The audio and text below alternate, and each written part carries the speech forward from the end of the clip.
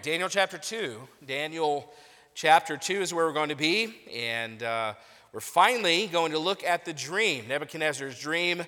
We've been talking about the dream for months, it seems like, but finally, not really, weeks, but finally we're going to talk about the dream.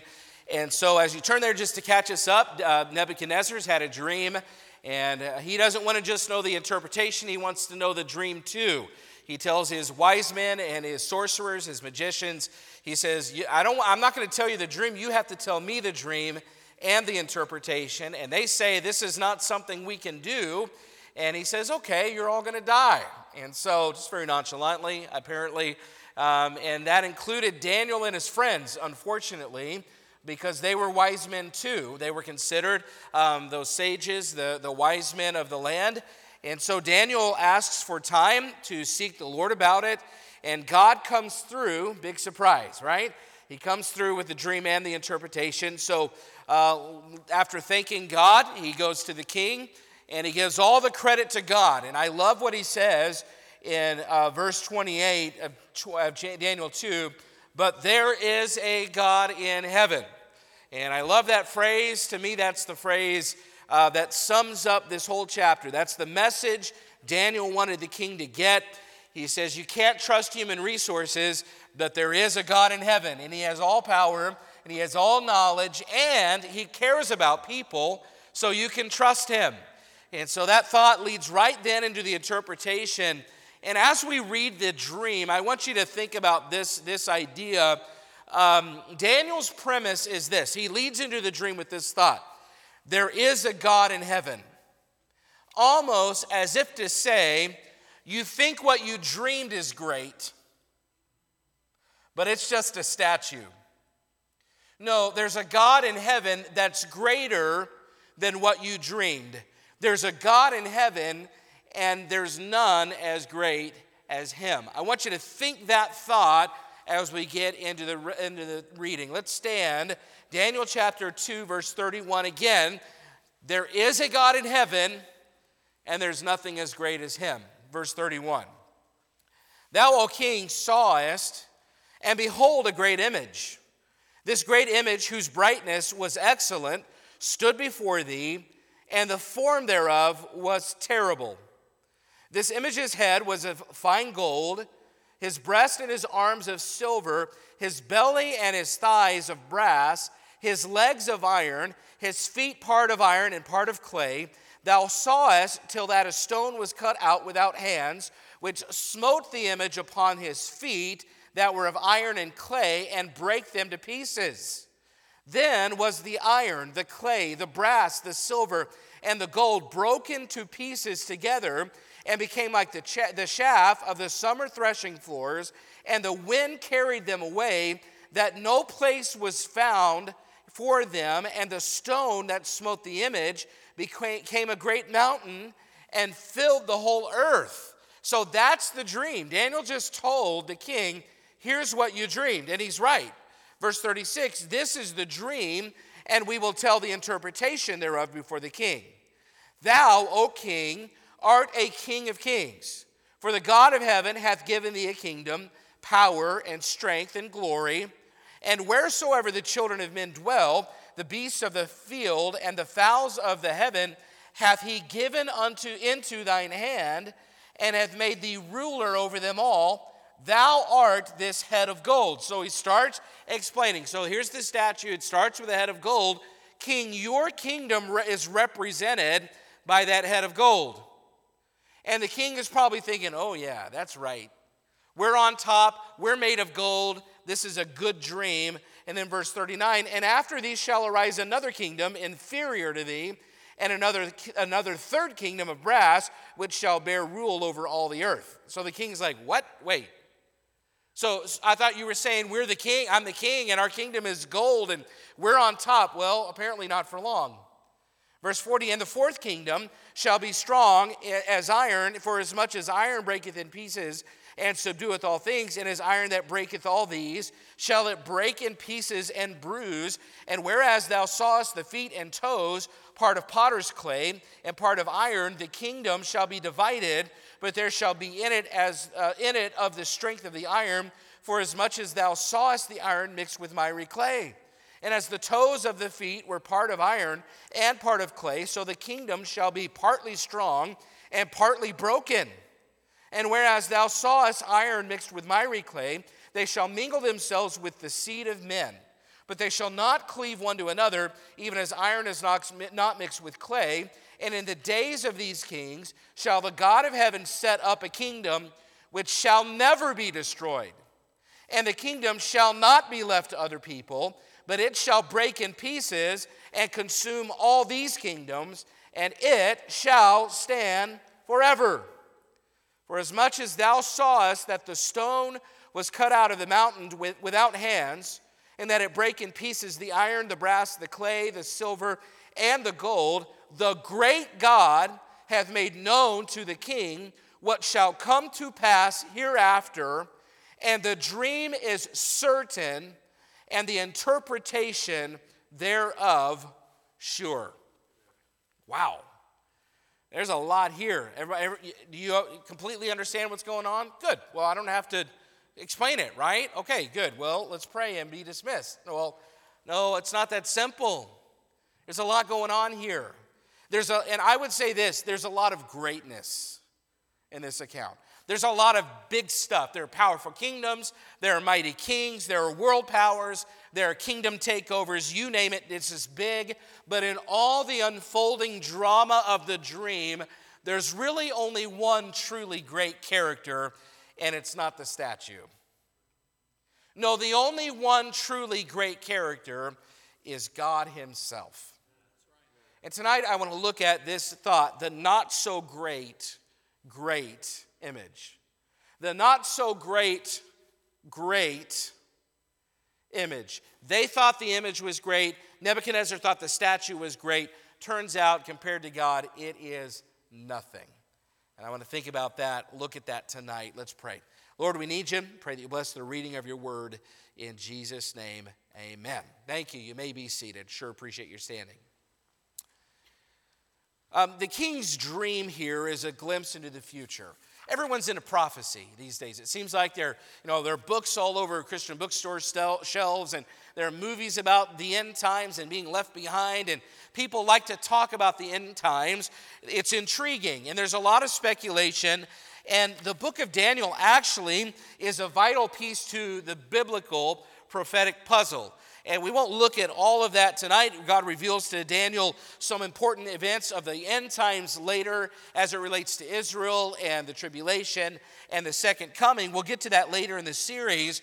But we get here our first glimpse into prophecy in the book of Daniel. And Daniel starts by telling the king what the dream is. We already read it. He tells him about this impressive statue. There's this great image, it says. So it must have been tall. It was imposing. It says that its brightness was excellent. So it must have been impressively shiny because of all the precious metals and that it was made from.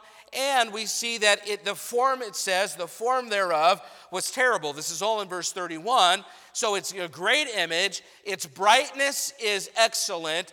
And the form is terrible, which means it was terrifying. It was an imposing and intimidating statue.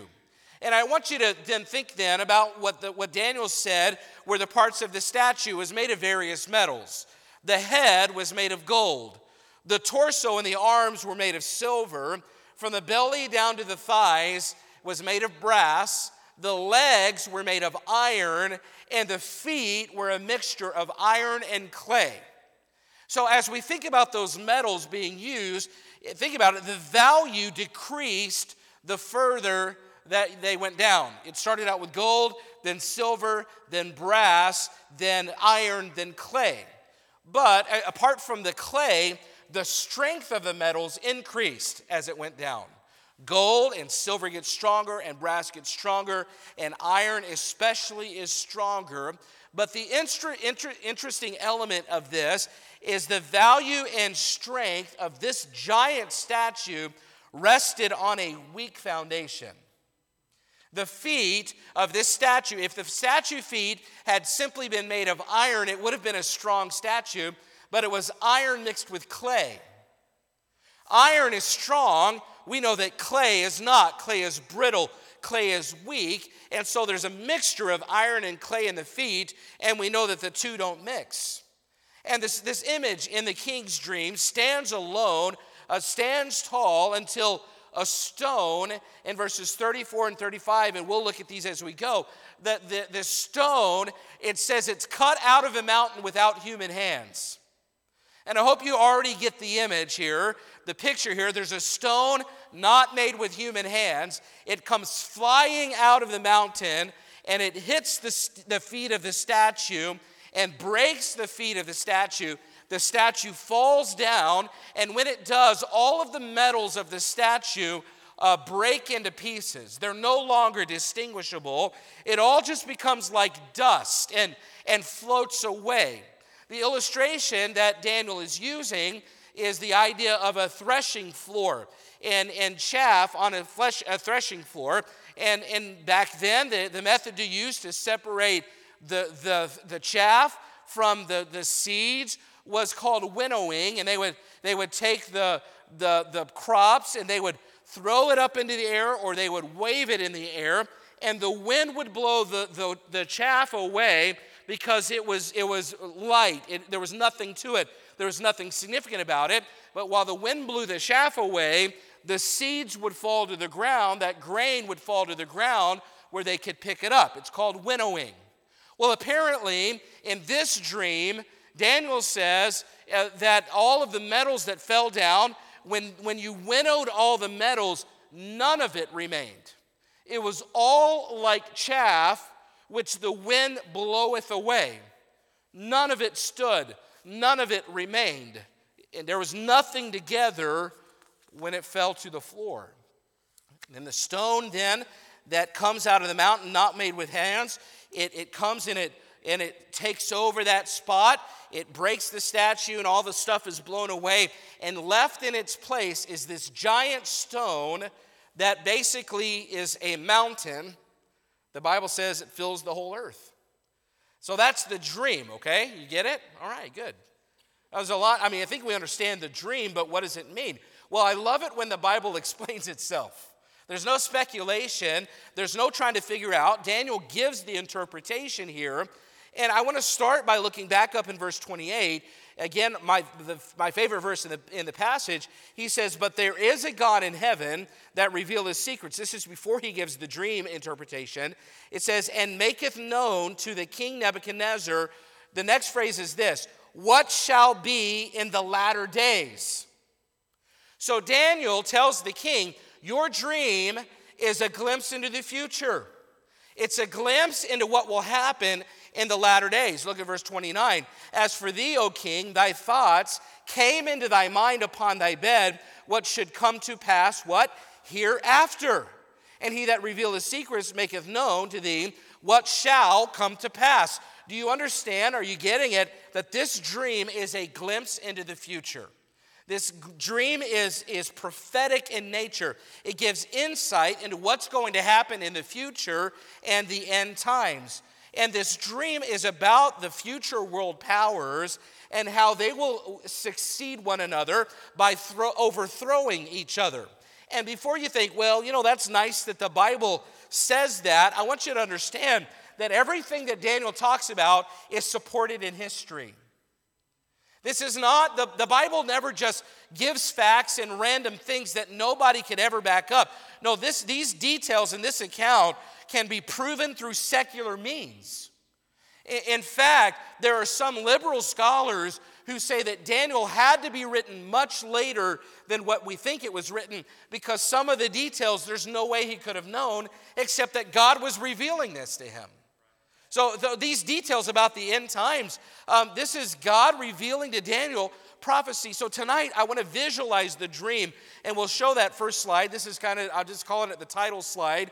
And this is Nebuchadnezzar's dream. And again, in quotations, I put the great image. And if you kind of just wrap your mind around it, what's happening here, you see there's a head of gold. And there's the torso and the arms of silver. And then from his abdomen down to his thighs is brass. And then his legs are made of iron. but if you notice in the picture, it's not real great there. If you notice, though, in the original image, the feet are made of iron and clay. There's a mixture, and you can tell the difference in color there.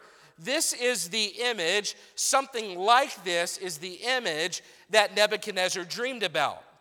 And we'll start by just going down from the very top, that the head of gold represents the Babylonian king, kingdom under Nebuchadnezzar. Look at verse 37 and 38 again.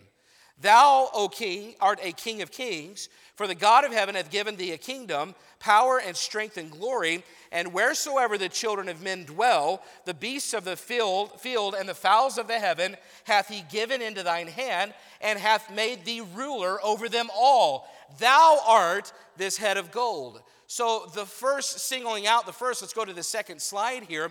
The first image is the head of gold. It's the Babylonian Empire. That's what it represents.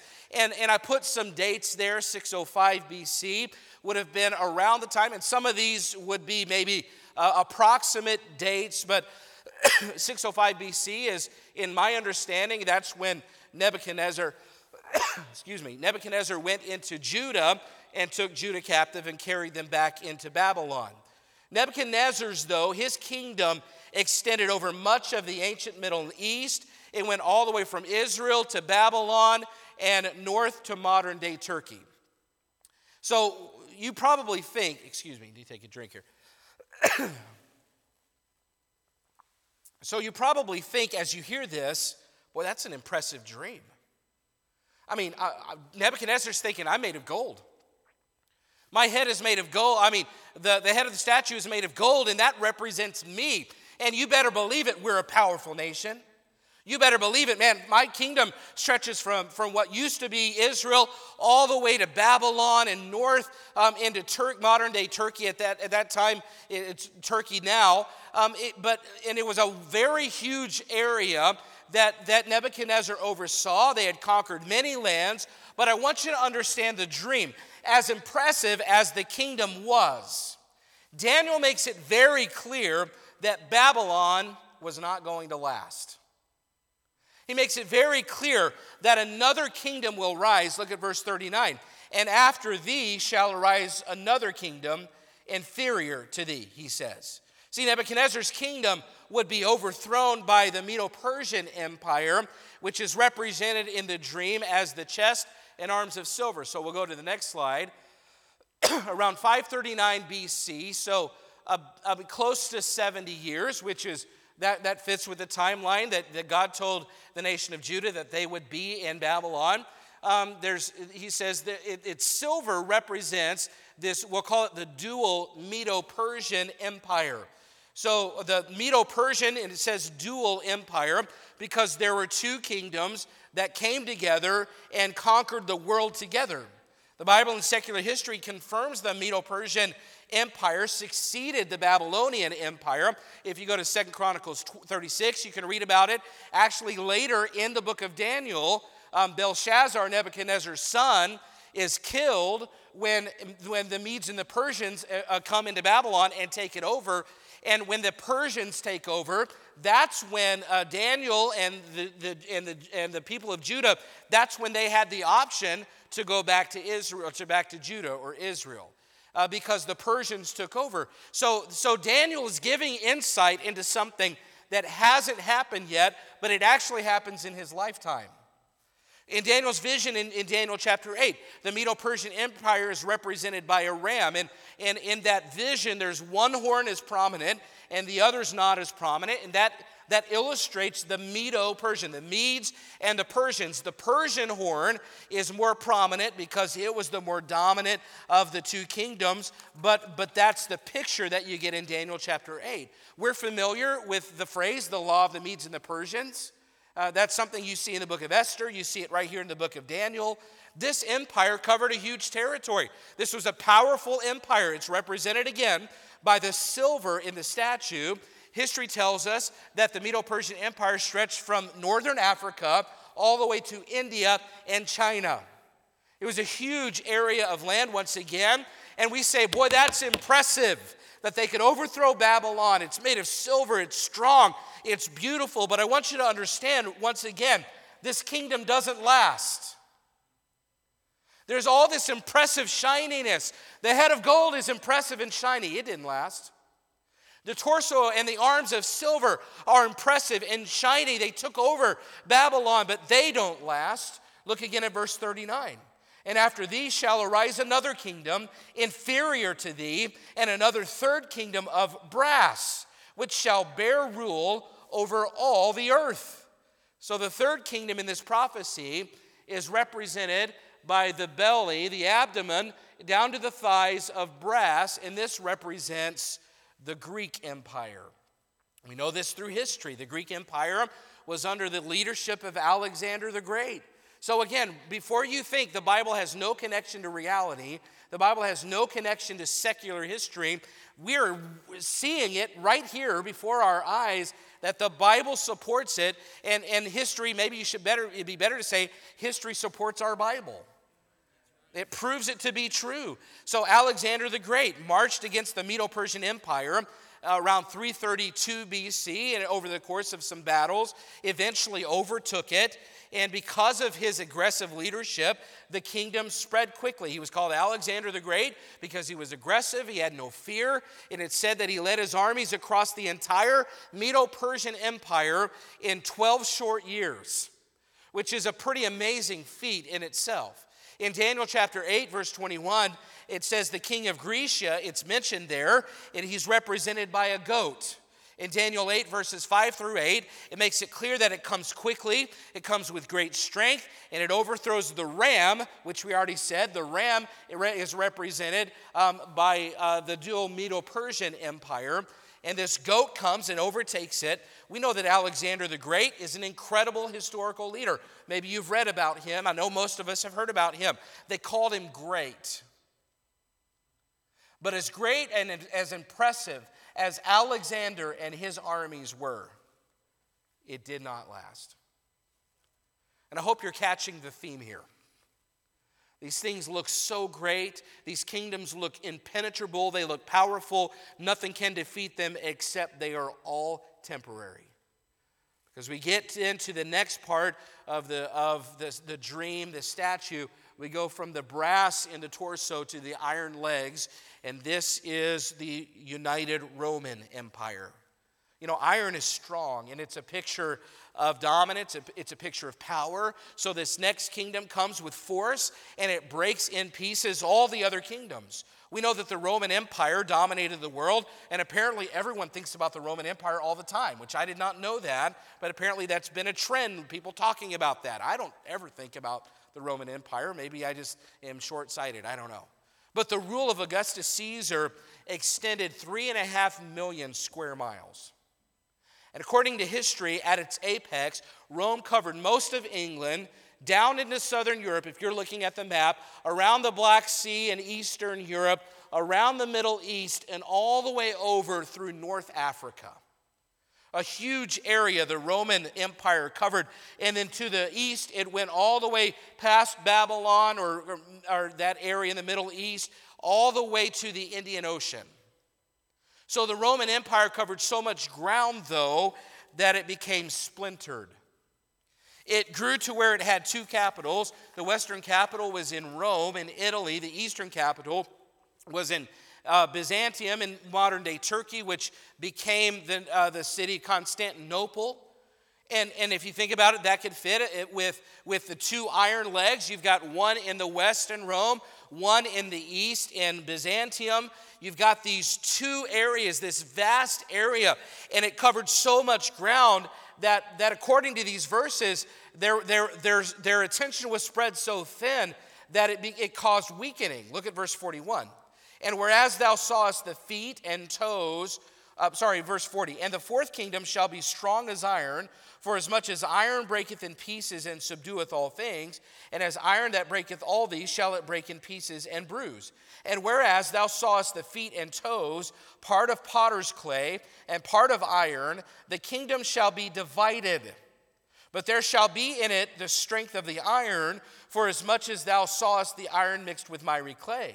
And as the toes of the feet were part of iron and part of clay, so the kingdom shall be partly strong and partly broken. So because it covered so much ground, the Roman Empire experiences a weakening.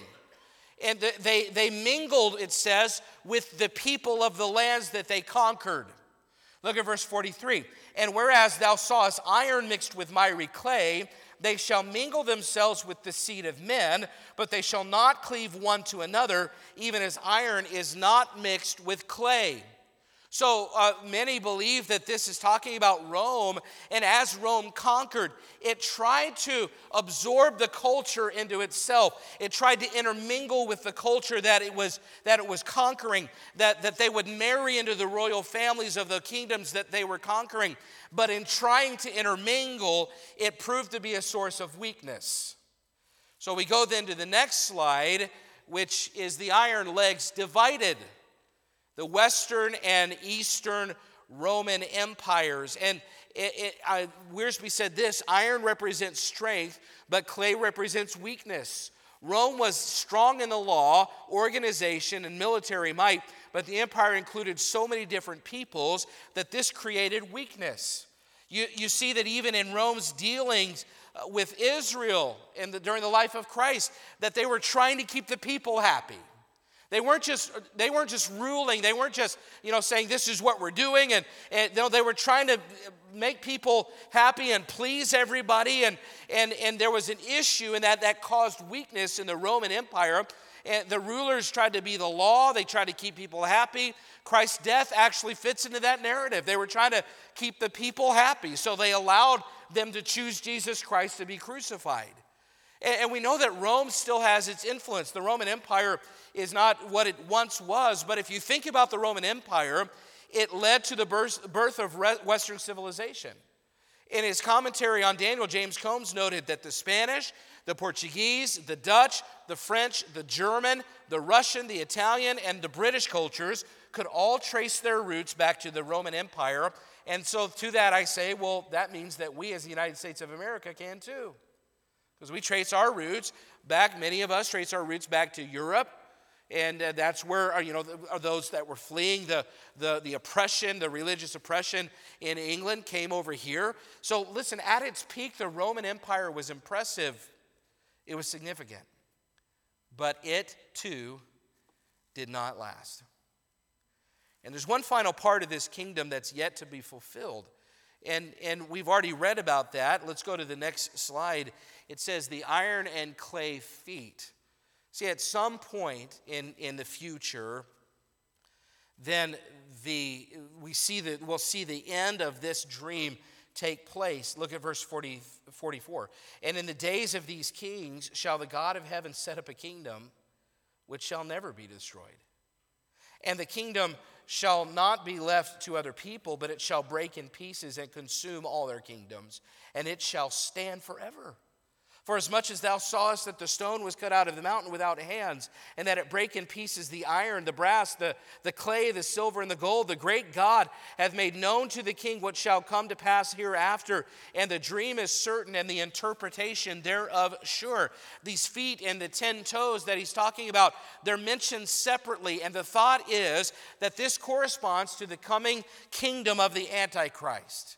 And we're going to look at that as we go through Daniel 7. We get to there later. It talks about the 10 horns, which represent kings. But this kingdom, it's strong and weak at the same time. And it's in the days of those 10 kings and kingdoms that we find out here that Jesus Christ will come, and he will finally set up the kingdom that will stand forever. Jesus Christ is referred to, we know, as a stone in both the Old and the New Testaments. And so don't overthink it by saying, well, this is just a spiritual kingdom. No, of all these other kingdoms, they were all literal kingdoms. So we can assume, folks, that one day God will set up a literal kingdom on earth. And all of these other world powers that have seemed so strong and so permanent, and they're going to last forever and no one can overthrow them. No, there will come out of a mountain a stone not made with human hands. And that is Jesus Christ himself. And he will come and he will smash all the earthly kingdoms to pieces and set himself up as a stone like a mountain. And he will be the one left standing in the end. And that's where we see then the final piece of this with our last slide, God's kingdom. It's established on Jesus Christ, and it will never be overthrown. Aren't you thankful for the truth and the message of this dream? Who thought that a pagan king thousands of years ago could give us a dream that gives us confidence that one day Jesus Christ will come and set up a kingdom on earth that cannot be overthrown? This passage teaches a premillennial second coming of Jesus Christ, meaning there will be a kingdom on earth that takes place for a millennium. And Jesus Christ will return to earth to overthrow the kingdoms of this world. He will establish his kingdom, and like a giant stone, it will not be moved. He will not, by the way, he will not build on their foundation. He comes along and he knocks that statue down, and they blow away like chaff in the wind, and left in their place is a giant stone upon which the kingdom of God will be built. And I just say to that, boy, that gets me excited. Maybe you're, though, wondering, okay, great, but what does this have to do with me? Well, I want you to look at King Nebuchadnezzar's response. Look at verse 46. Then the king Nebuchadnezzar fell upon his face and worshipped Daniel and commanded that they should offer an oblation and sweet odors unto him. Now, he's a pagan king. He doesn't fully understand how to express his gratitude. In his mind, I'm going to worship Daniel for what happened here. But I do believe, I don't know if Daniel said something to him, but look at verse 47. We see that he starts to get it.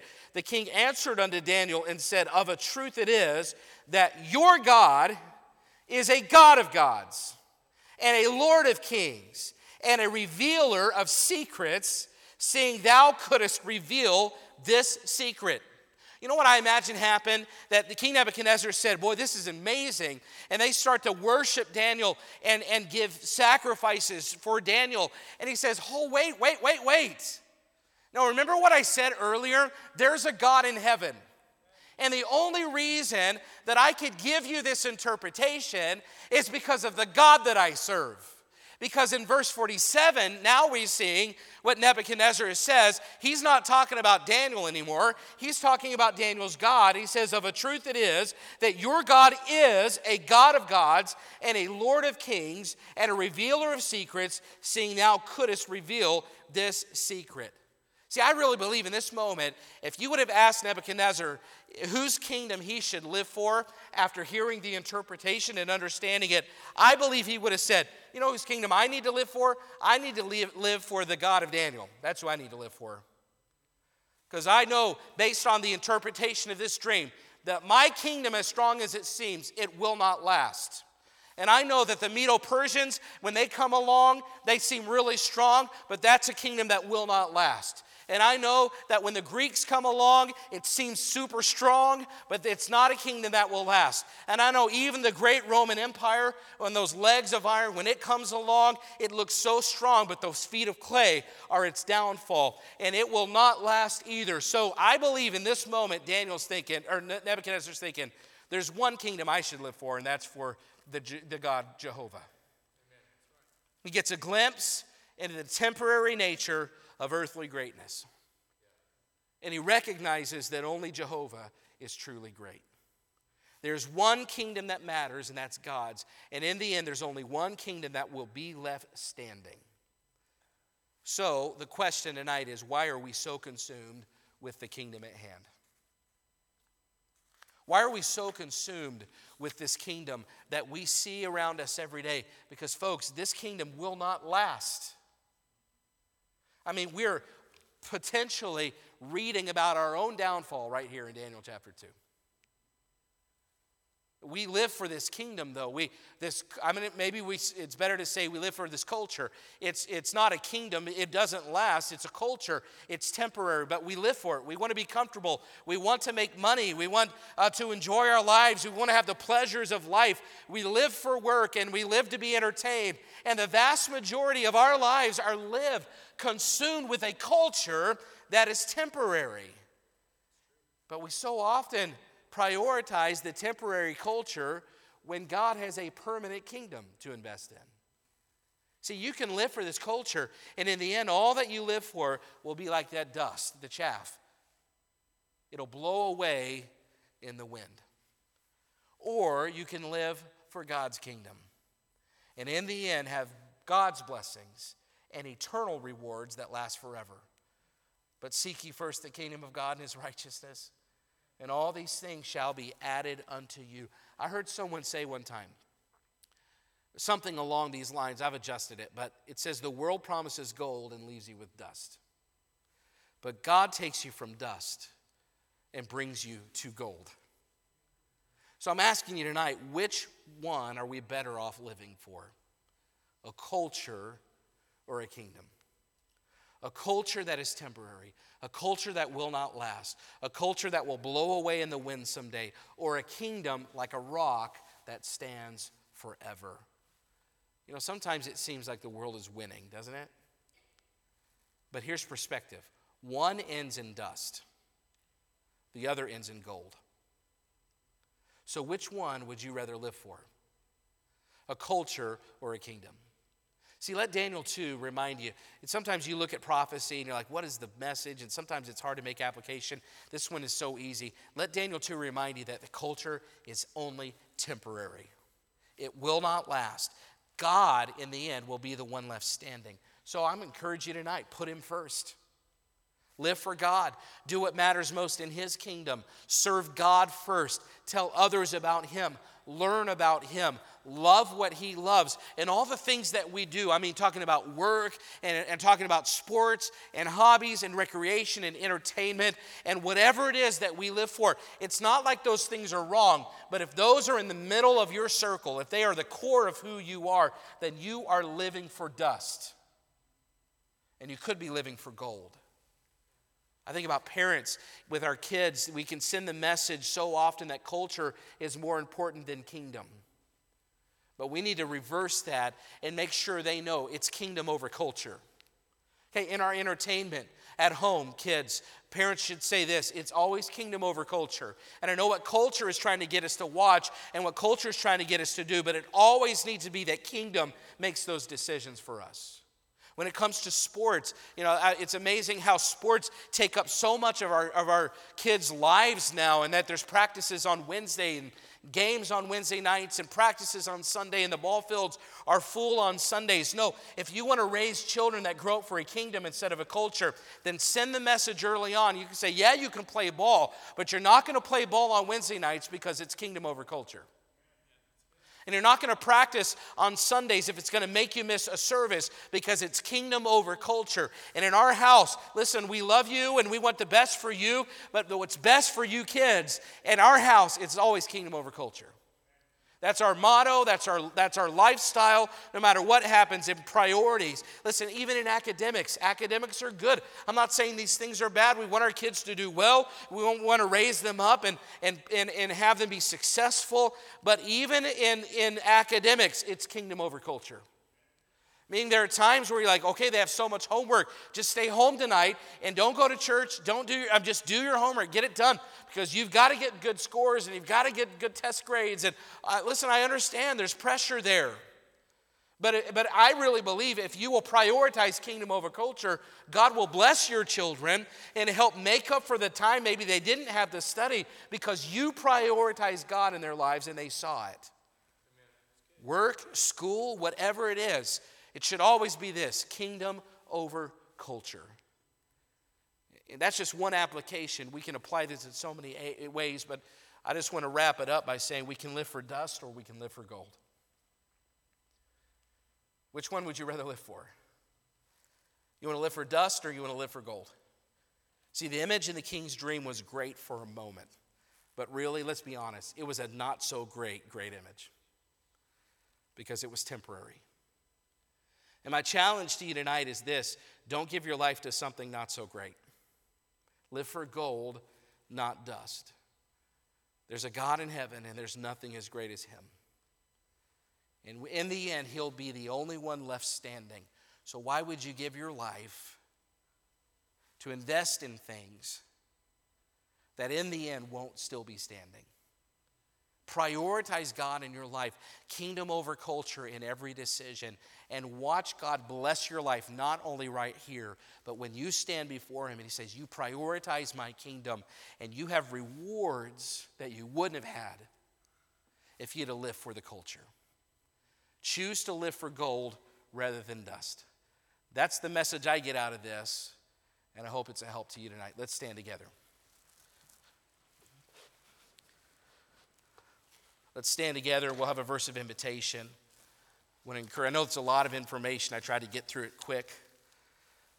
Maybe go back and read it at some point and see how the Lord speaks to you and how the application comes to you through this.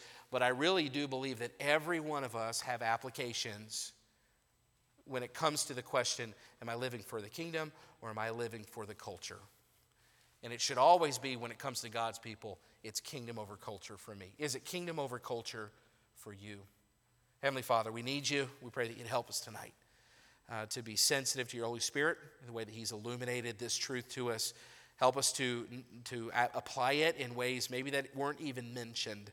Help us to seek to apply this truth to our lives this evening. In Jesus' name, amen.